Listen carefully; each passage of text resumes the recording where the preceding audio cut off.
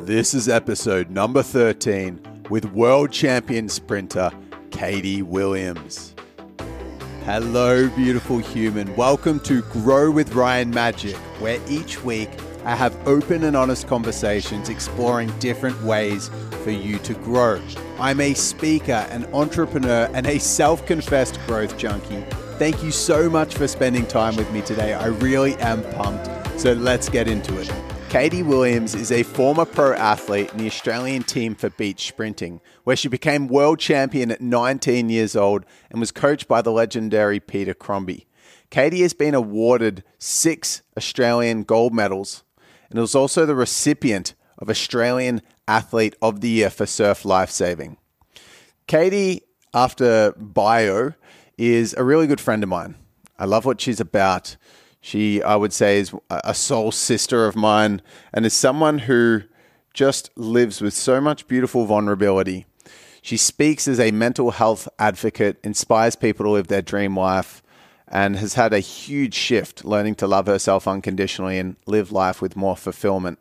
And we're really going to get into the depth of the vulnerability on that journey in this really connected interview. It was so much fun. I had an absolute blast. So what you're going to learn is how to balance performance with self-care, the benefits of meditation, how to create unconditional love just casually, how to create challenges for massive growth, how to create self-worth outside of your results, how to get out of a stressful state, how to create more joy and fulfillment in life, how to focus on what really matters to you, how to work with your personal strengths, and so much more. So when you're going through this interview, make sure that when any points stand out for you, that you pause the interview and flick the episode across to a friend. Just copy and paste the link, send it to a friend through Messenger or social media in some way.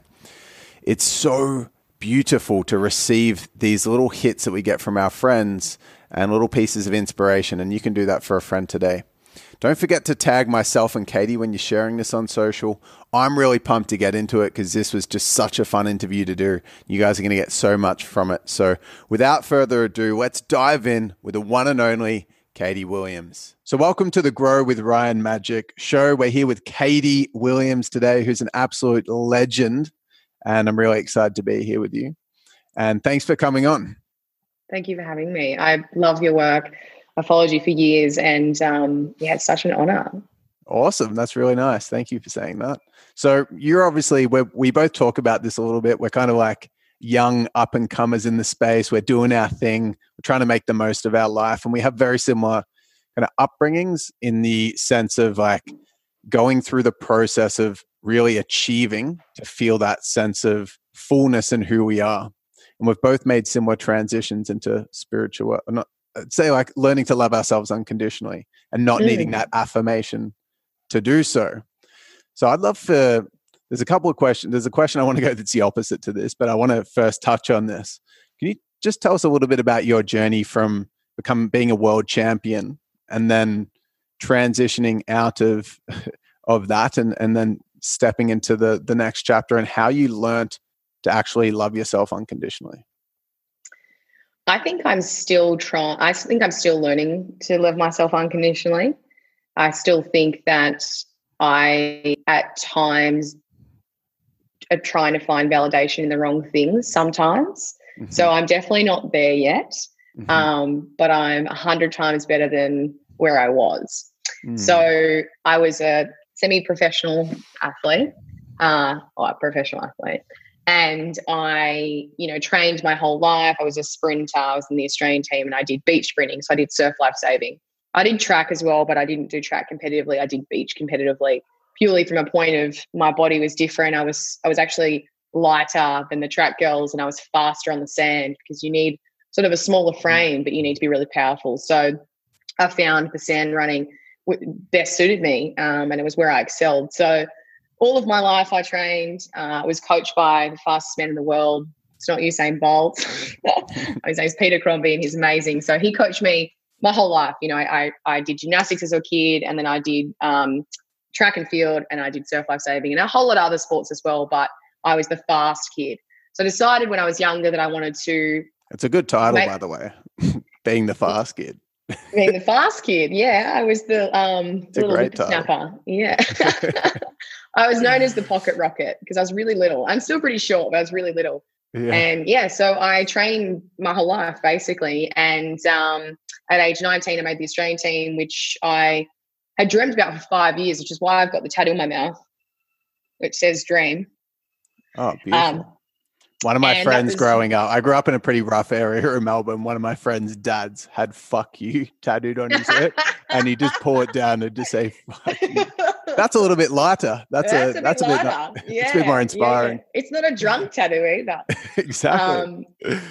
So that's kind of why I got my first tattoo, is because I always knew that was my dream, and I was going to not stop until I got there. So I was very externally motivated. I worked really well under pressure. I thrive under pressure. I liked the bigger crowds. I liked the cameras. I liked the pressure, and I became for about 3 or 4 years I was undefeated, and then I moved up an age group, and I was 20, and I was competing against those girls who were 30. Were you a world champion? Yes, I was world champion age 19. You kind of slid past that little. Slid that one. Just missed that old one. So I did become world champion at age 19. And I trained so hard I was going to Holland for world championships for opens. So you're kind of a junior when you're under 20. And then when you're over 20, you go into the opens, which means from 20 years old, you can verse women up to age 35. So the competition really increases. So I did okay in the open age group. And for a few years, I got thirds and seconds, and eventually I won. But the race that I wanted to retire on was World Championships Opens in Holland. And I trained myself into the ground, and I ended up with bronchiolitis. I trained through chest infections and sinus infections. And I was just so obsessed. I was so obsessed with winning. It's my lifelong dream to win this one race, which is a bit sad, really, when I think about it. And then I trained myself into the ground, and I wasn't allowed to fly. So I had bronchiolitis. I was on a nebulizer streaming the race that I was supposed to have won and been in. But instead I was at home on a machine, helping me breathe, because I had just slammed myself and I wasn't allowed to fly.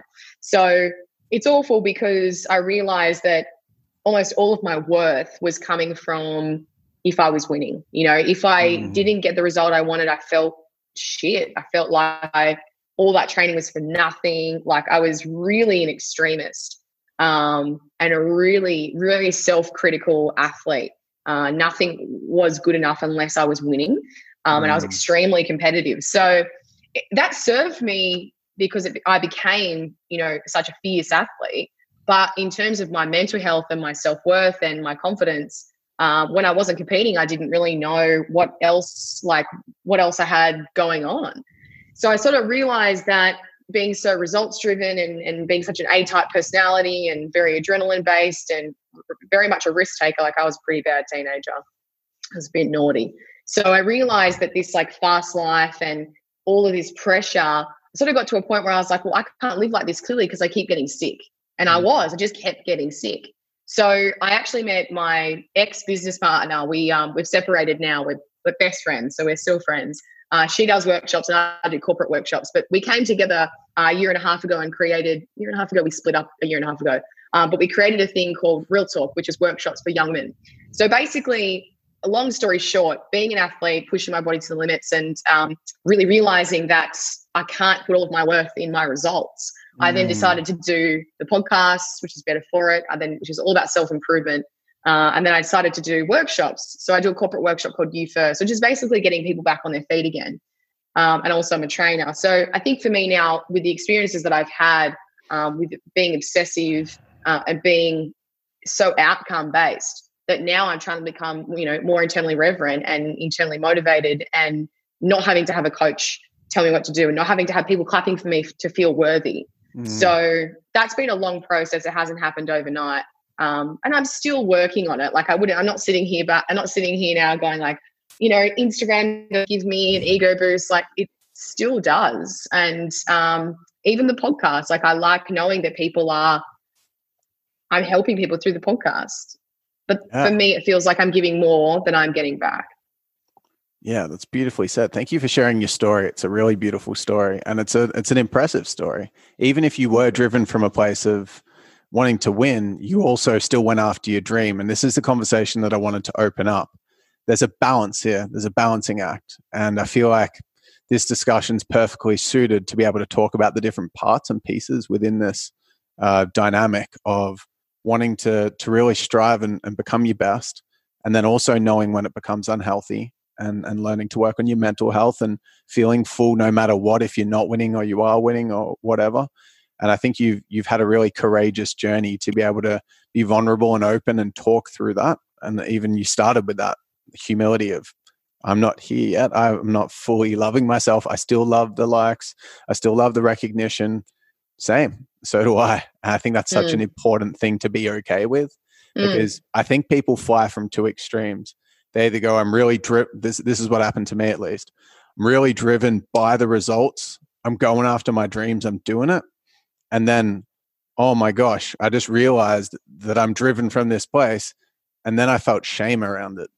And then I actually I was like championing myself, and then beating myself up on the other extreme. And it was like that tussle. Whereas polarizing. Yeah, there was the two, exactly. It was flying from one extreme to the other, that polarity.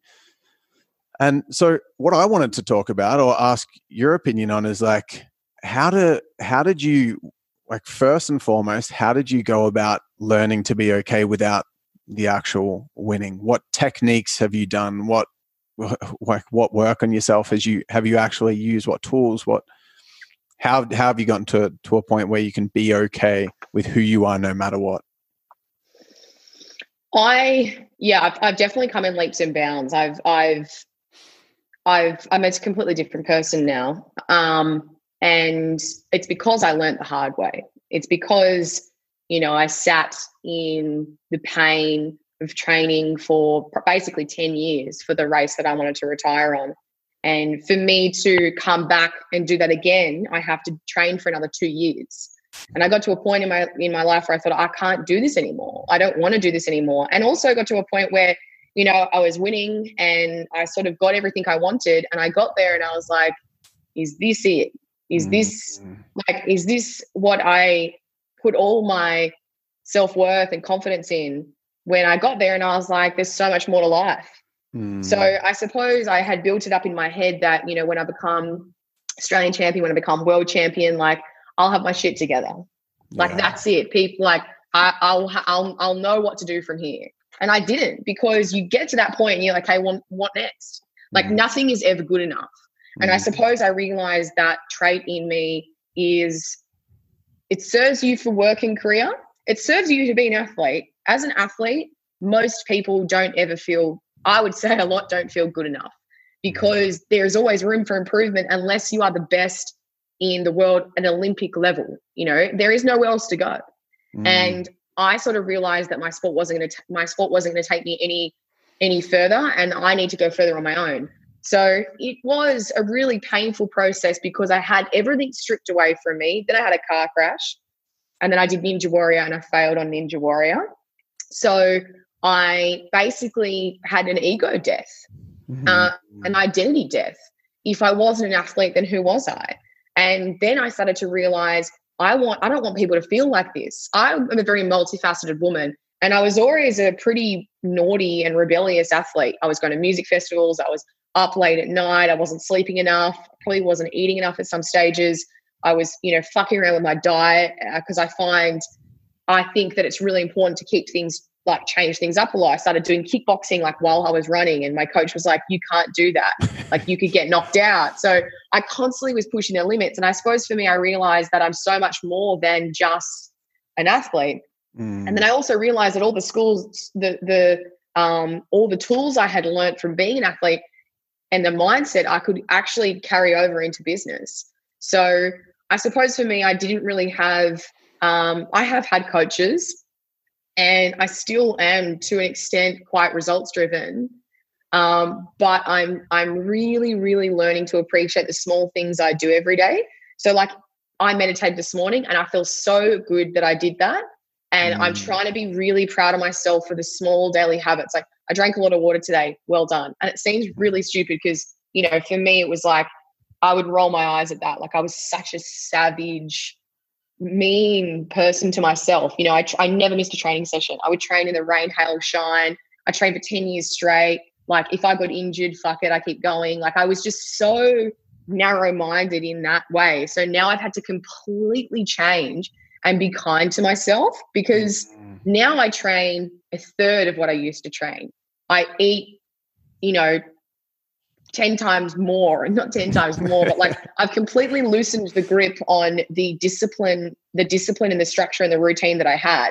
And now I feel like I'm flowing more. Things are coming easy. People are dropping in. I'm meeting beautiful people. Because I'm kinder to myself, I'm kinder to others. And I'm so much less judgmental of myself.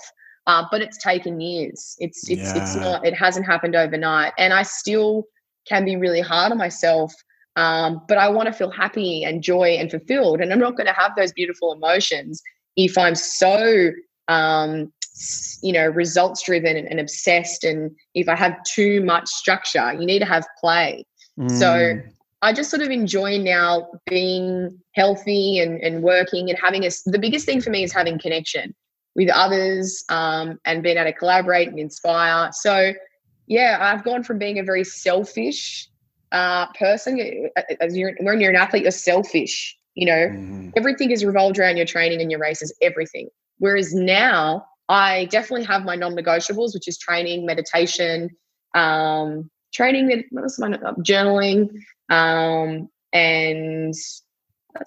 and also spending time with friends and family, like having a few deep conversations a week. Like I have to get on the phone and talk to friends and really connect with them. So that's probably my biggest one is connection now, whereas it was fitness.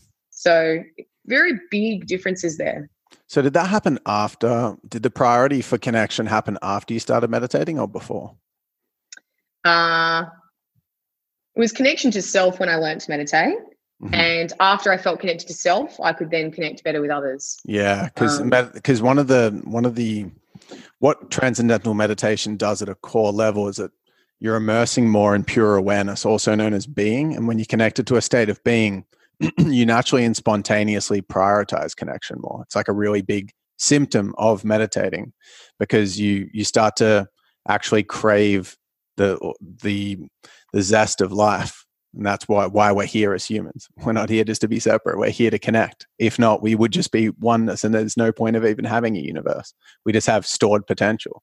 Like it's flourished out into this like crazy, unique biosphere organism for us to then become separate so we can come back together and experience love through just connection with people, friends, family, etc. So the fact that you've actually, because I experienced the same thing, I was like, the most hardcore lone wolf of all time when I was like crushing it in business. It was like, I just, everything was transactional and those transactions had to add up to the end result that I was going after to appease my own sense of self-worth.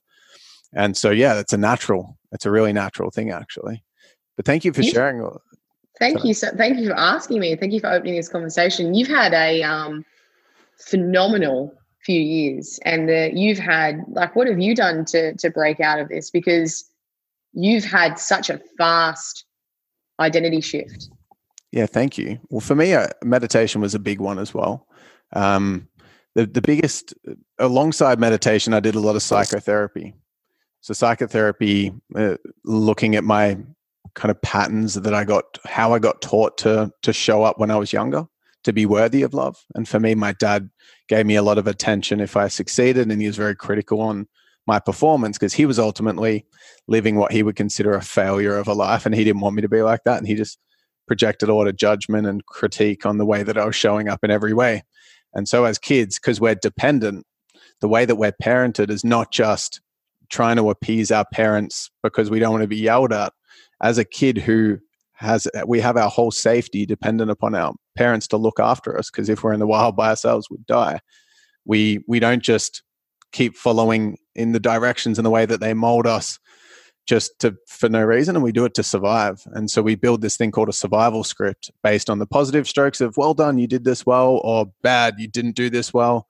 We then form a kind of a rule book or a set of kind of beliefs around who we need to be worthy of love so that our parents protect us. And for me, I formed a hardcore achiever script with my survival script where if I didn't achieve, I wasn't worthy of love. So actually going back in time through just closing my eyes and connecting with my inner child, I actually have a picture of him usually around that little dude there. Oh my God, what a cutie pie. You can see there how like reserved and shy he is, right? Oh. My sister there as well. And I go back and I like allow him to be heard and understood that he's worthy of love no matter what. Just he's perfect the way that he is. He doesn't have to change or do anything different to the way that he's showing up right now. And that, even though it's talking to a separate person, like an older version of me, I'm actually talking to myself. And that gives me permission to be like, you know what, exactly like what you were talking about with the harshness and the savage way of approaching life. Like, if you don't get this result, then, you know, you should stew over it and fucking double down and work 3 times as hard. That kind of methodology was what I thought I had to do to actually survive. So changing that. And thank you for honoring my journey. That means a lot, because it does take a little while to get to the other side, because what you do to show up in the world is a strategy that you familiarize yourself with, and to get on the other end and go from like, this is your strategy, and then flip it the whole other way. That transition is really messy. Painful. And it's painful because your predictability and certainty is taken away. But ultimately, if anyone is listening who has can relate to that harsh critique of self and needing to perform to be worthy of love, or be anything other than who you are naturally to be worthy of love, when you get to the other side of it, that fullness gives you permission to thrive at so much more of a higher level, because you've got higher, what I call deservability, which means you just think you deserve more, you're worth more, and therefore you do what you have to do to live the life that you feel like you're worthy of living, which is not just success-based, but it's greater love, and you ultimately thrive at a higher level. But it does take a change up there. Your knowledge is phenomenal. Like, I could just listen to you all day. It's amazing what you know and how you articulate in such a digestible way. It's amazing. I appreciate it. It's all subconscious patterning. You know, it's all stuff that we're not aware of. And I'm deep in the work at the moment with my NLP coach, and we're looking at unconditional love. And it's interesting you brought it up, because I feel self-love when I'm achieving.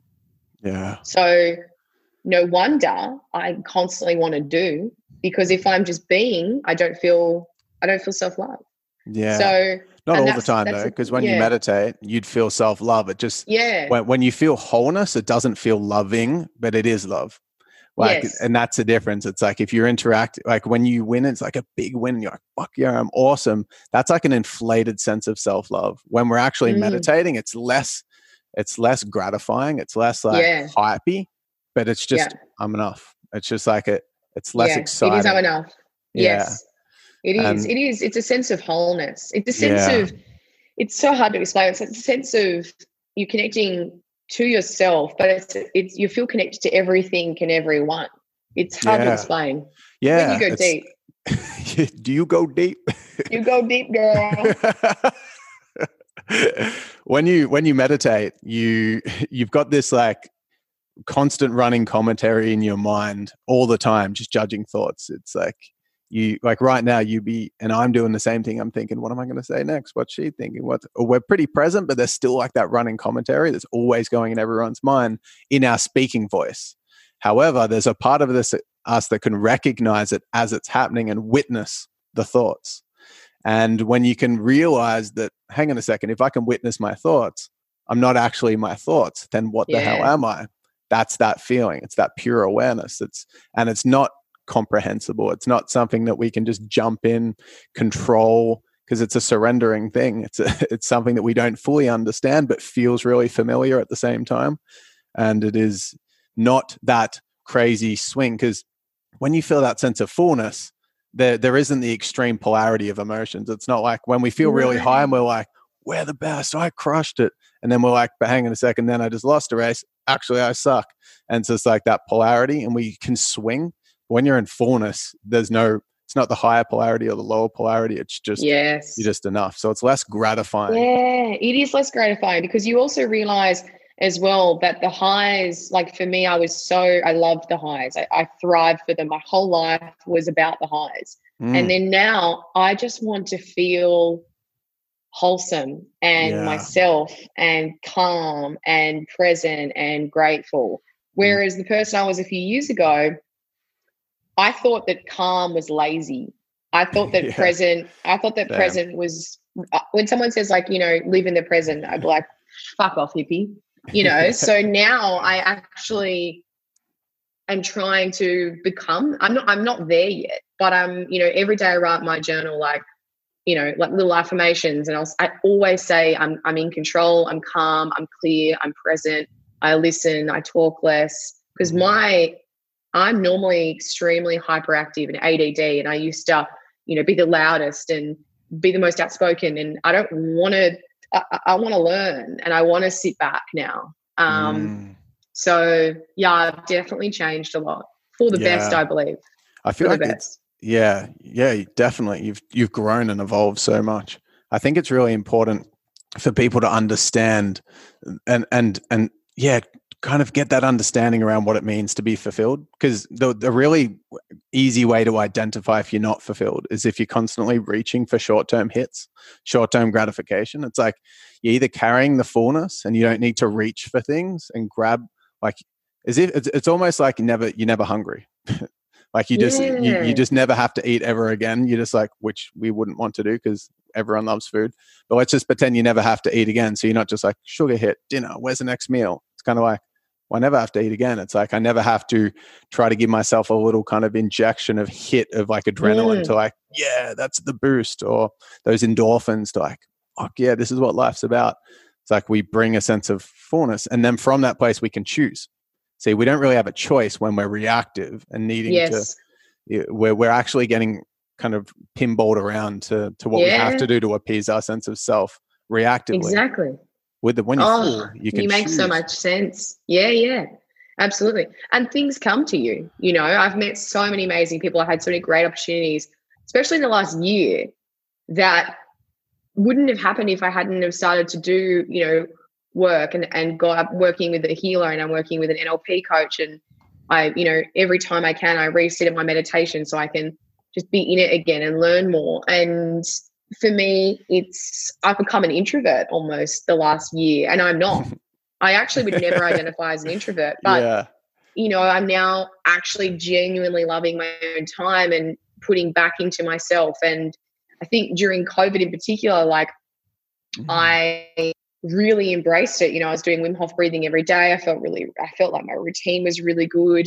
I wasn't on social media that much. I was just I was filling up my cup again and doing what I needed to do. And my soul felt happy. For the first time in a long time, I felt calm amongst all of the shit, because it was what I needed to get back into my meditation. Because for me, I've meditated on and off for 3 years. When I say on and off, like during ISO, I was meditating morning and night, 20 minutes. And that's amazing. And this morning I meditated, and I'll do one after this. So for me, with my schedule before isolation, it was so hectic. My days were long. I was working long hours. I was constantly tired, mentally tired.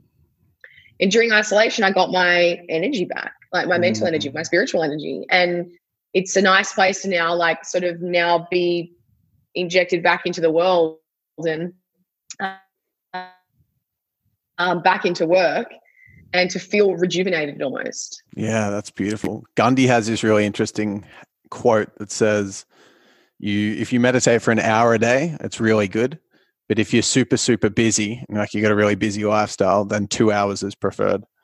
And I feel like he's a cheeky one. I feel like that's a really cheeky quote, but it's true. It's amazing. It's so true. Because what meditation does from an energy perspective, it's just like boosts your energy. So stress is essentially the level of demands that we have to face on the day.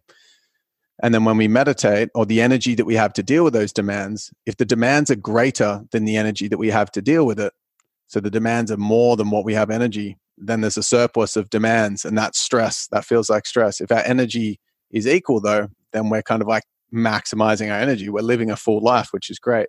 And if you're busier and you're taking on more demands and you meditate less, it's way harder to like find the time to do those things that you did when you're busier, but it's like a double loss. It's like you actually need it more. And that's the hardest thing for people to get around. And the core problem is that we're doing more than what we ultimately should really be doing because of the lifestyle that is normalized in our society.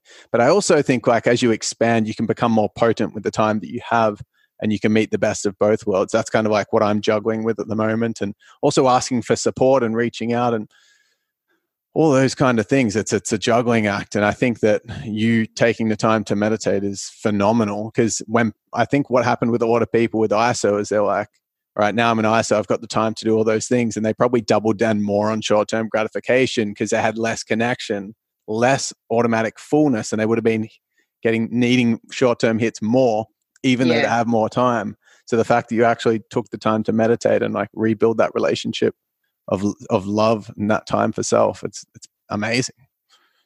I definitely think meditation is self-love. And every time I avoid it, I tell myself, I must not like myself today. And that's terrible, because I do. It's just that I'm trying to avoid like a situation. It's always when you're avoiding meditations when you need it the most, which is heavy, because we all have those icky meditations where you sit there and you're like, fuck this. Like, I don't want to be doing this. But those grimy ones are the ones that you get the most out of.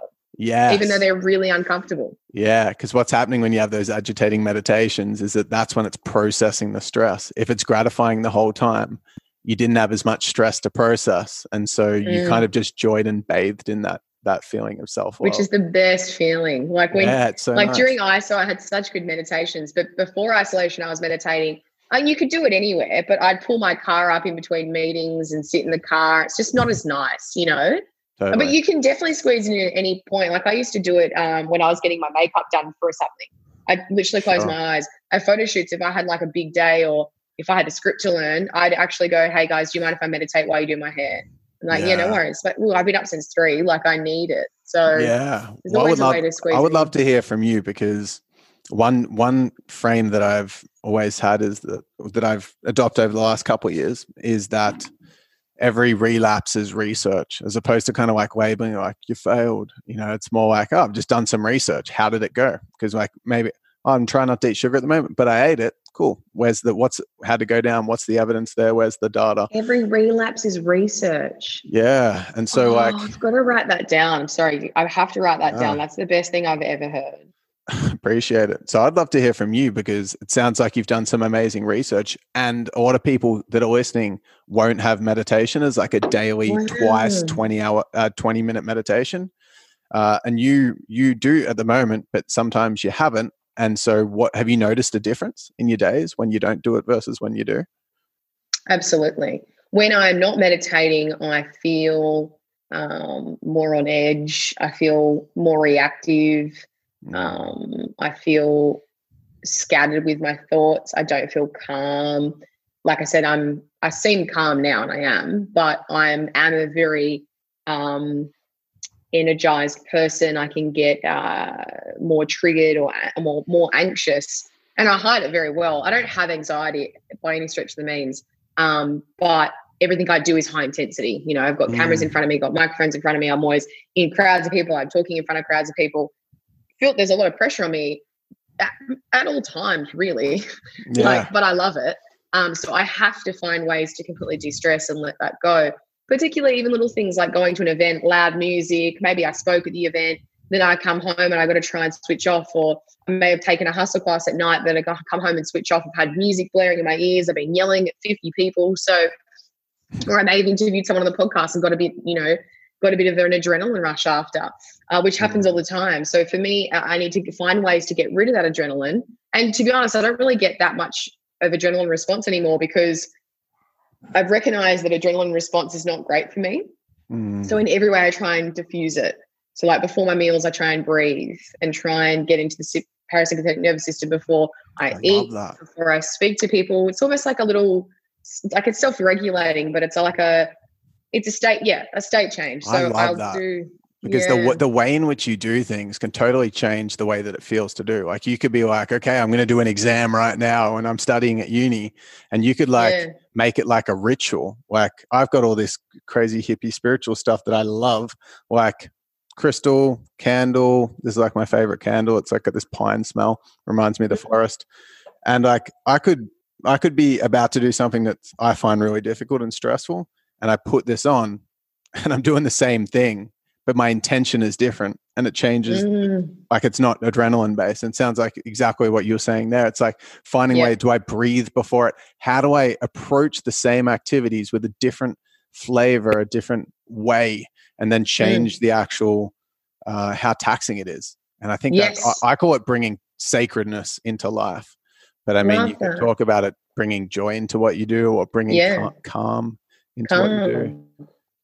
I mean, if you look at it from a perspective on how it's affecting your nervous system, for me, I've had burnout twice, and purely from the pace that my life was moving in and the decisions that I made, and then the choices I made on the weekends to not rest. And now I value my energy so much that I don't pick up the phone. Like I've set such strong boundaries now around my boundaries around work are still a little, they need a little more work, but my boundaries with friends and family and commitments to myself are much better. So like this afternoon, I've got a little bit of work to do, but I'm going to go to the gym and I'm doing a course tonight actually. But normally I would still be working. I would try and squeeze everything in, and really there would be no gaps in my day. This is before COVID. It's taken me a really long time to start to prioritize that. But I realized I was just functioning in this full-on adrenaline-based state all the time. Something's going to give. You're not going to be able to train well. You're not going to be able to meditate because you can't switch off. You're not going to be able to sleep properly. Whereas now, like I've got a really strong nighttime routine since doing the sleep health challenge and working with the sleep expert as well. Amazing. And I'm sort of doing all these things differently now to really regenerate, because I, for a long time was so fit but so unhealthy. So now I prioritize so much on like, what does my soul need? What do I need outside of the gym, outside of work, outside of money? What do I need to refuel? And to be honest, it's so simple. It's meditation, it's journaling, it's movement, it's connection. Eating you mentioned heaps earlier. Of plants. What was that? Sorry. You mentioned earlier as well. Connection for you is also connection. Absolutely. So I have really deep, beautiful conversations with friends. I FaceTime where I see them. Getting in the ocean, it's really very natural things. And to be honest, I think that's where people slip up. Like they're not doing enough to bring themselves out of that stress state, or they value being in that adrenaline state so much. And to be honest, I valued that state for so many years, because that was when I was winning. When I had adrenaline through me, I was winning my races. I would get adrenaline rushes, and I was addicted to the adrenaline and the dopamine. So now it's almost like I'm sort of doing almost like a dopamine detox, where it's like, okay, I'm sort of trying to put more value in the things that are a bit more boring, but they bring me back down to earth again. Yeah. Well, you've got such an amazing story. Like it's so powerful that I know there's a huge silver lining here to going through burnout twice at your age and being in a position of influence with a brand to be able to talk to this from someone that's been at like the antithesis of a busy lifestyle, and then be able to talk and support people who a world that is busy is really, really beautiful. Cool. So one thing that I think would be a really beautiful way to kind of like bring this whole interview around like full circle is that we've spoken a lot about doing things from a place of insecurity and needing to do it to feel full and short-term hits, and how do we bring more fullness and more self-worth into our day-to-day lives. On the same token, those things that make us are our personalities. And I've got this quote that's been huge for me to kind of reintegrate, which is tame, don't shame. And so like instead of like shaming the part of us that's like competitive and the part of us that's driven and loves success, the reality is that is us. That's our personality. Now, yes, we've done it to an unhealthy degree and we've become aware of that. But I'm really my biggest intention is to be authentic within who I am and really tame that part of me, but not discard it or hate on it or shame it. I see you doing this really well at the moment, and that's why I've got a question around it with your challenges that you're doing. And I'd love to have you Yes. talk to that, because you know that's the way that you work well. And you also Yes. give yourself space for love and for rejuvenation, and you're aware of this stuff. But talk about how you kind of like have incorporated challenges into your life to motivate you and keep you driven, etc. I'd love for you to talk to that. I love the tame, don't shame. That is so accurate. Tame, don't shame is phenomenal. That's kind of the direction that I've been moving in for a while. And to be honest, that quote resonates so much, and I'm going to write it down. I've been a lot kinder to myself on these challenges. I do, my podcast is called Better For It, and it's how to think, move, and feel better. So I take on a challenge for 2 weeks. It's a diet, wellness, or lifestyle challenge. I get an expert to come into the podcast studio and they set me a challenge. So the first one was quitting sugar. It's really cool. The first one was quitting sugar. Then I did went vegan. And then I did 2 weeks of a mobility challenge, which was 20 minutes morning. I think it's longer than that. 30 minutes morning, 20 minutes night. They're all pretty intense challenges. Then I quit coffee, which was horrific. Now I'm counting my macros. I did a gut health challenge. So I do all these challenges. I'm going to do a swimming one soon. So all these challenges I do to test me, but they're also so I can take small amounts of each one, because 2 weeks is not enough time to fully change, but it's enough time to notice what I was doing wrong or what I can do better. And it is about self-optimization. And also it's to encourage the listeners to actually listen to the right advice. So there's a lot of crap online, people unqualified, and people, particularly on Instagram, there's a lot of people and girls that are sharing diets or, saying they eat 1,200 calories, and a lot of people will copy that. So for me, a lot of people copy what I do. So I wanted to create a platform that is safe. There's a lot of disclaimers in every episode, and I'm very honest about how the challenge was. And basically, because it's a expert coming into the podcast studio, a lot of the time I know quite a bit about the podcast theme, but for the sake of the audience, I'm trying to get as much information as I can from the expert so that they can become so knowledged after this 29-minute episode. They can really get a summary of what gut healthy is, or what sugar does on the body, or what coffee does, or how much sleep you need and why. And I did a meditation challenge. Why is it important to meditate? What does it do for the mind, body, and soul? And so there's a lot of information that people get from the podcast. And for me, it's been a really cool opportunity for me to be kind to myself. I literally am only in competition with myself for this. It's a self versus self. And I set the challenge and I do the best I can, I'm gonna spear challenge. I'm gonna spear tackle you from the side here and throw in a little bit of a spanner in the works. Yeah. The reason because all that stuff that you said is true and amazing, and I love it. It's exciting, that challenge concept. But I think the thing that I really like about the challenge is that that you work well with challenges. Like yourself. Yes. Like you're doing 2 week challenges that it would excite the shit out of you. You like going full on into things. It gives you a healthy way to express that. And you. And I think that's such a valuable lesson for people that are listening. People might not do as well with a 2 week challenge as you would. I would do really well with it. A lot of people that are listening would. Some people would do better with just like a gradual change of something. Other people would do better reading. Other people would do better listening to podcasts. Some people like intense activity. Some people like more relaxed activity. Like that's one thing that I've really learned about, like how do I work? Not what's right or wrong, or like as an absolute principle. It's like what works for me, and what works for you now, and you're crafting your life in a way that just like reflects who you are. And that's how you win your life by, you said you're competing with yourself, and you've just wrapped this thing into your life to give you the opportunity to change and make progress and challenge yourself because you like being challenged. It's fucking cool. That's so cool. Thank you. I appreciate that. That's exactly right. I've been a lot kinder to myself, because if it was me doing these challenges back a few years ago, I would do them I do them properly. I just mean I would be really hard on myself. Like I know with the sugar challenge, I slipped up on one day because I was emceeing this massive gig. There's 2,000 people, and we didn't have time to eat. So I grabbed a handful of lollies and I was on a no sugar challenge, but I literally I was churning through calories. I was anxious. I knew that I needed energy and I didn't have time for a lunch break. So, but if that was me back in the day when I was so disciplined and so structured, I would have felt so bad that I had cheated or failed on myself. But it's exactly right. It's relapse. What did you say? Relapse of research. Relapse is research. So, but it actually would have been healthier for you in that time, right? To have those lollies. Yeah. Because you actually would have fatigued yourself and like gone more towards that burnout phase. Even though it was lollies, it was still healthier to have them than nothing. And that was you looking after I had nothing yourself. left in the tank. Yeah, exactly. So I'm just a lot kinder to myself. I'm still, I still thrive in competition. I still think I thrive under pressure, but I don't crave it like I used to.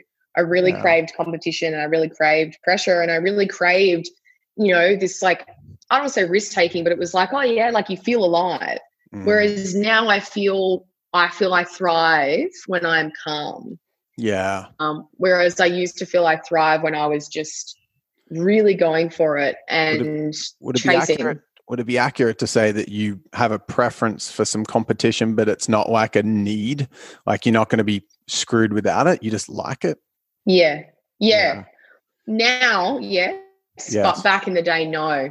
Yes. My whole life was a competition when I was younger. When you grow up, competitive, it is hard to break out of that as you get older. Like I don't want to be. I went through a stage where I completely stopped almost all discipline, and now I'm reintroducing it again because I actually thrive with discipline. But I took discipline to the extreme when I was younger. So it's like you've almost got to sort of walk away from who you think you are and then reintroduce it in a healthy way, which is where I'm at now, So I thrive very well in discipline and structure, but I also have some pretty full-on masculine traits, and I want to sort of step in more into the feminine. So I have times in my day where I'm sort of flowing more and more creative, and that's usually in my morning. Like I have my morning routine that I do at my own pace, and then usually when it comes to my work day, I try and have it more structured, and then in the afternoon I try and once again choose a bit more. So I'm trying to balance out masculine and feminine, which is really hard because I was so masculine and disciplined and focused and all of those things that I had no room for anything else. Whereas now I'm trying to balance them, which is interesting. That's beautiful. It's really impressive. It's really impressive because it's just a habit like anything. If you've been doing it your whole life and that's how you were trained through the adrenaline and the masculine focus, discipline, etc. I mean, to change, that's massive. So well done. Kudos. Thank you. All right, cool. Well, I would actually like to, I think that's a beautiful place to wrap up the interview. Actually, it's been such I'm going to say a beautiful chat and conversation about extremes, discernment, balance. And I really love the fact that your whole journey up until this point has been, there's so many lessons that you've been able to take for your own life. And I think that's going to be so inspiring and helpful for everyone that's listening. So thank you for sharing that.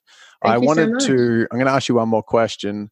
But before I do, I want to honor you, Katie, for being such an incredibly powerful, passionate, awesome human being, an awesome, amazing woman who's standing up for inspiration and helping people. And your whole journey is meant to make an influence in the world. Like the fact you've gone through burnout twice and now you've come out the other side actually wanting to inspire people and liberate people and help people. The fact that you know who you are so well is really amazing and inspiring as well. You're super authentic and real, and love that about you. And I love having you on here. I love having you as a friend. So thank you for being on here. You rock.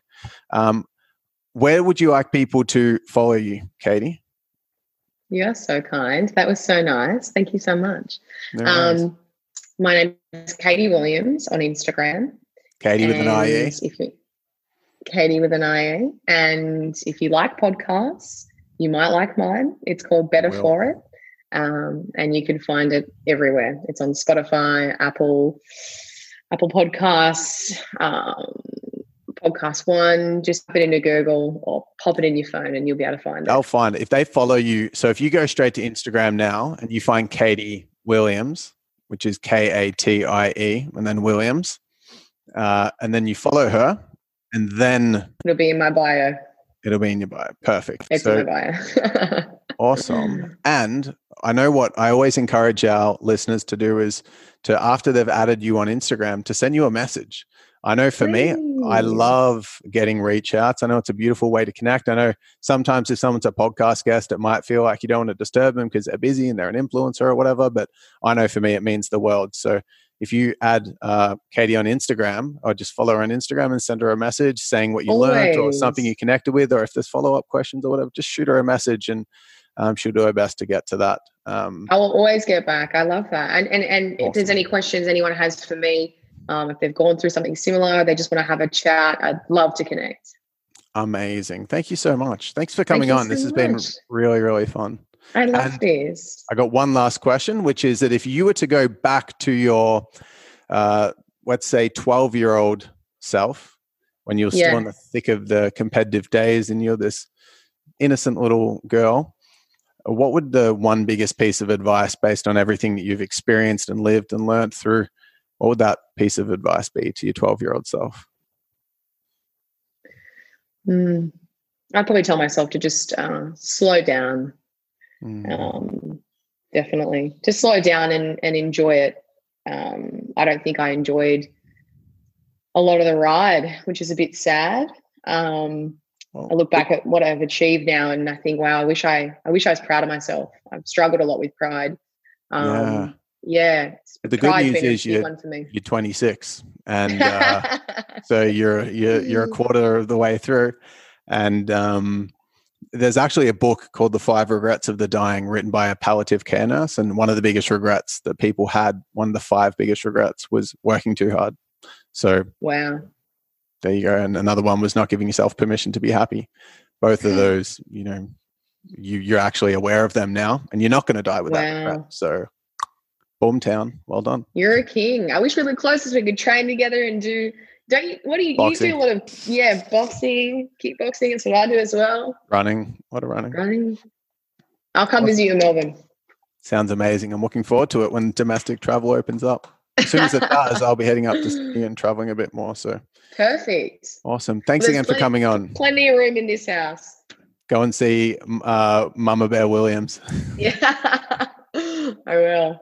Thank you so much. It's so good to see you. Big love. Thank you so much, beautiful human, for taking the time to tune into today's episode. It means the world to both me and our amazing guest that we had on today. Now, for those of you who are at love level 1,000,000 and really want to help contribute to the growth of this podcast, here's how you can do so. The first thing you could do is rate and review the podcast. It gets the message out there, and that is something that means a lot to me, and I heavily appreciate it.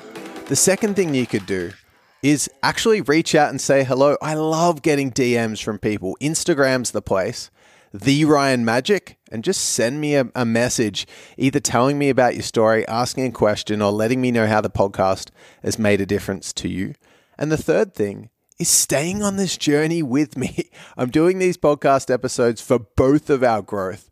And the essence behind this podcast, Grow with Ryan Magic, grow being with double O, the infinity sign actually symbolizes that you never stop growing.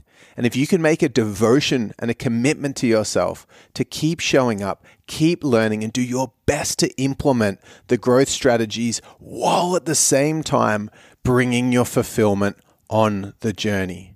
So thank you again for showing up today, showing up for you. I love you. I appreciate you.